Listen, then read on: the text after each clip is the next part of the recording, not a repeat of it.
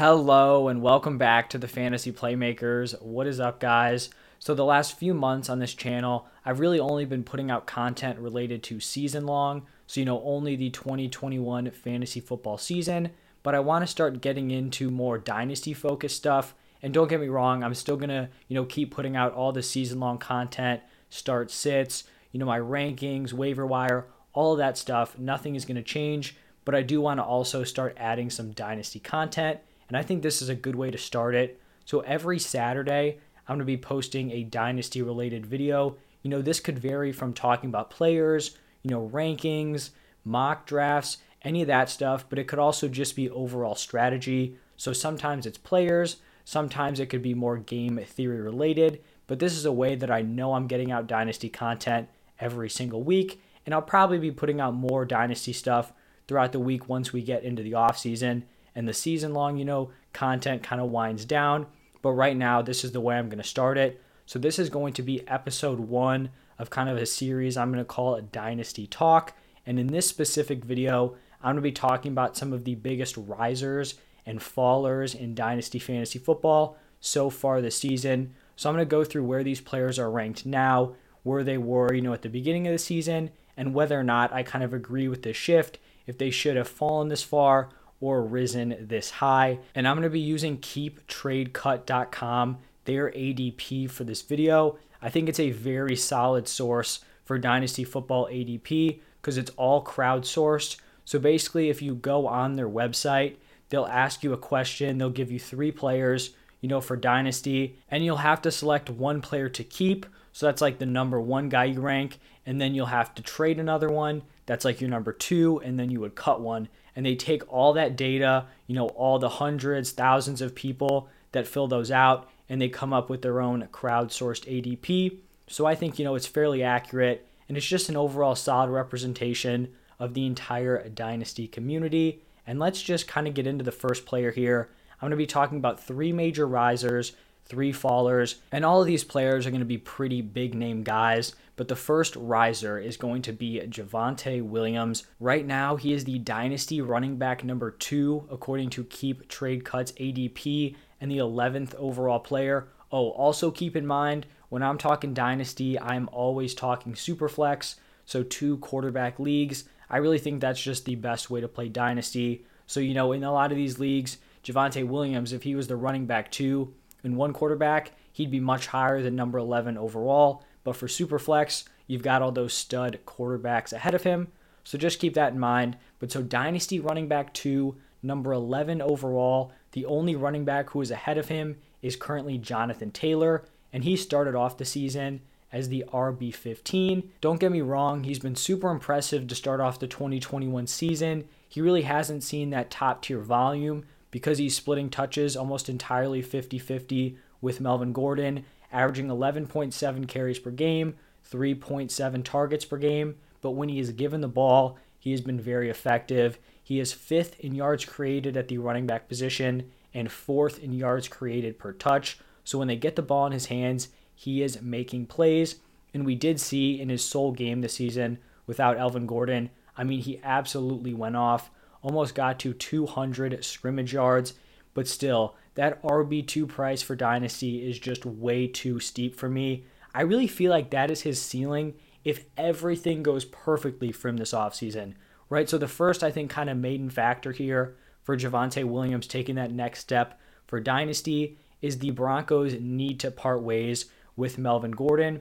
He is going to be a free agent, and so that would kind of allow Javonte Williams to step into that workhorse role. I also think the quarterback position is another major factor here. I think everyone knows Teddy Bridgewater is not the answer at QB. He's just not going to be good enough to lead a high-scoring offense, which is definitely something you want. More points being scored, that's obviously going to help Javonte Williams. He's going to get a larger share of those touchdowns. And, if you're a high-scoring team, you're probably going to be able to run the ball out at the end of games, instead of being behind where you kind of have to phase away from the run. And so, maybe they move on from Teddy Bridgewater, and it's totally possible the Broncos are in the running for guys like Aaron Rodgers or Russell Wilson, but there is no guarantee they get one of those top tier guys. They may end up going into 2022 with Teddy Bridgewater again, or, a quarterback who's kind of a similar quality. We just don't know if they're going to get one of those top guys. And also, we have not seen him operate as the clear-cut receiving back. Him and Melvin Gordon are fairly close in their touches per game. And typically, for those top-tier running backs, the high-end RB1s, to have the potential to be the overall running back one in a season, you need to have at least some receiving upside. We've seen this with guys like Christian McCaffrey, Alvin Kamara. Jonathan Taylor may be a little bit of an exception, but he still is getting a decent amount of production in the receiving game just because he is a big-time playmaker. But all of this would have to go right, for Javonte Williams to take that next step and be my dynasty running back too.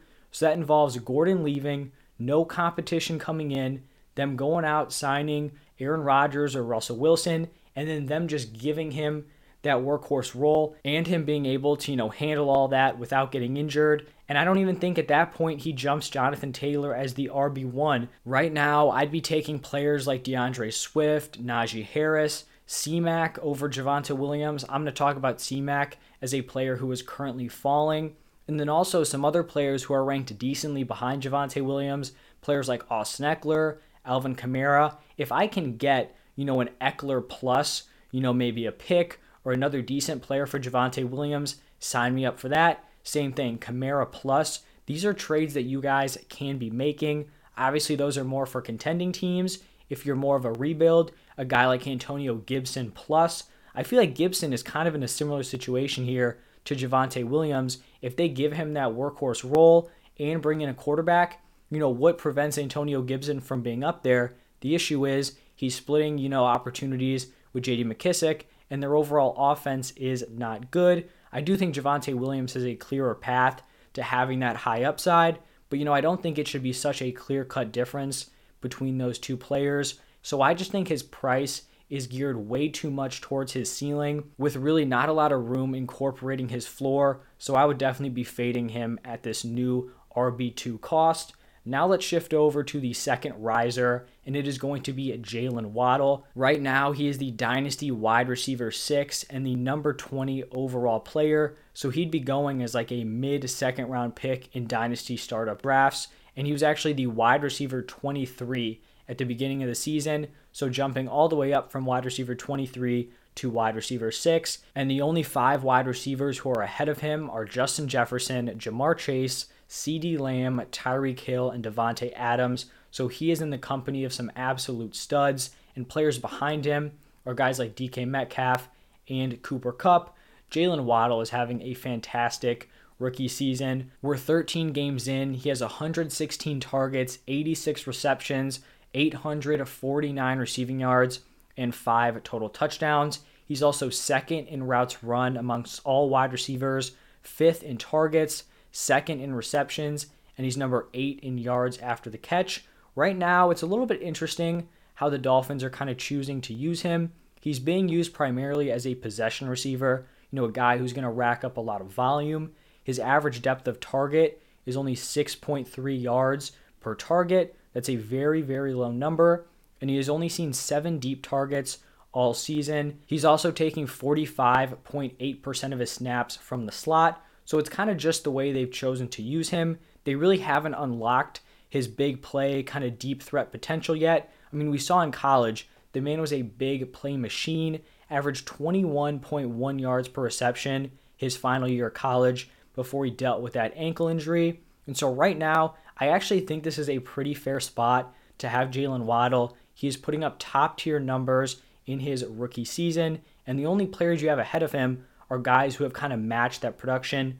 Justin Jefferson was obviously fantastic his rookie season. Jamar Chase is fantastic. CeeDee Lamb had a really solid rookie year without Dak Prescott and then is absolutely balling out as a sophomore. And then you have those two guys, Tyreek Hill and Devontae Adams, who are obviously a little bit older, but are just absolute studs who have those crazy high ceilings and are attached to top tier quarterbacks. Plus, I mean, honestly, Tua has been playing at a much higher level the last few weeks. So if he's automatically paired with, the quarterback of the future for the Dolphins, I really think this is a fair slot, having him as a mid-tier dynasty wide receiver 1. And now let's shift over to the final riser, and it is going to be Joe Mixon Right now, he is the Dynasty running back 6, the 19th overall player, so one spot ahead of Jalen Waddle, and he entered the season as the running back 16. Just being honest here, I'm someone who loved Joe Mixon in redraft coming into the season. I think this Dynasty running back 6 slot seems like a reach to me. Right now, Mixon's sitting at 25 years old, so he's kind of in between that range of those young stud running backs, the Jonathan Taylors, the DeAndre Swifts, but then he's also younger than some of those older, win now backs. I just don't think he should be sitting ahead of guys like Alvin Kamara and Dalvin Cook, who are only 1 year older, sitting at 26 years old. I kind of feel like a lot of Mixon's value here is based almost solely on the fact that he is one of the only top running backs who have stayed healthy. Now, obviously, Joe Mixon is performing very well. He's seeing a huge workload, and obviously I'm really appreciative of that because I have him on a lot of my season-long rosters. But I also think, players like Kamara, who have been dealing with injuries, Cook also, they take a hit even though they're also performing at a very high level and are only 1 year older, but have also shown higher ceilings in years past. And I think this whole thing is kind of funny with these running backs and injuries because I actually saw a decent amount of people fading Joe Mixon coming into this season because they thought he was injury prone from missing 10 games in the 2020 season. And so right now, looking at how quick people have been to just label running backs who have gone down with injuries as injury prone, I would actually kind of rather target these players coming off of injuries, especially when they're minor ones, things that people don't think are going to be like repeat offenders. I would much rather target those guys at a discounted price than, reaching for a guy like Joe Mixon at RB6 just because he stayed healthy for a season. Because overall, running backs get injured. That is just what happens. So I'll take the discount on some of those players who have suffered injuries in 2021. And now let's move over to the players who are currently falling down the Dynasty rankings. And we've got to start it off here with Christian McCaffrey. He has had back-to-back injury-riddled seasons, which has resulted in him falling from the consensus RB1 to the RB6. And instead of being a high-end first-round pick, he is now going in the back end of the second round. So a pretty big fall off for someone who's the clear-cut RB1. And I honestly think we could see him fall even farther down these rankings because he's not playing rest of season. He's not going to be on rosters. He's not producing. Other guys who are potentially right behind him are going to be putting up those numbers, helping teams win championships. The past 2 seasons, Christian McCaffrey has dealt with a variety of injuries. We had a high ankle sprain, AC joint sprain, a thigh injury, hamstring sprain, and then also another ankle sprain to end this season. But personally, I still don't think we can label Christian McCaffrey as an injury-prone player. First, he's just suffered a variety of different injuries. None of these I think are going to be chronic moving forward. And I think instead of saying like every injured running back is automatically injury-prone, it's more accurate to say that the overall position of running back is injury prone. Running backs are going to get injured at a much higher rate than wide receivers, quarterbacks, tight ends. It really just kind of comes with the position. For example, you had a guy like Derrick Henry, who everyone thought was injury proof coming into the season, me included. He'd only missed 3 games in his first 5 seasons.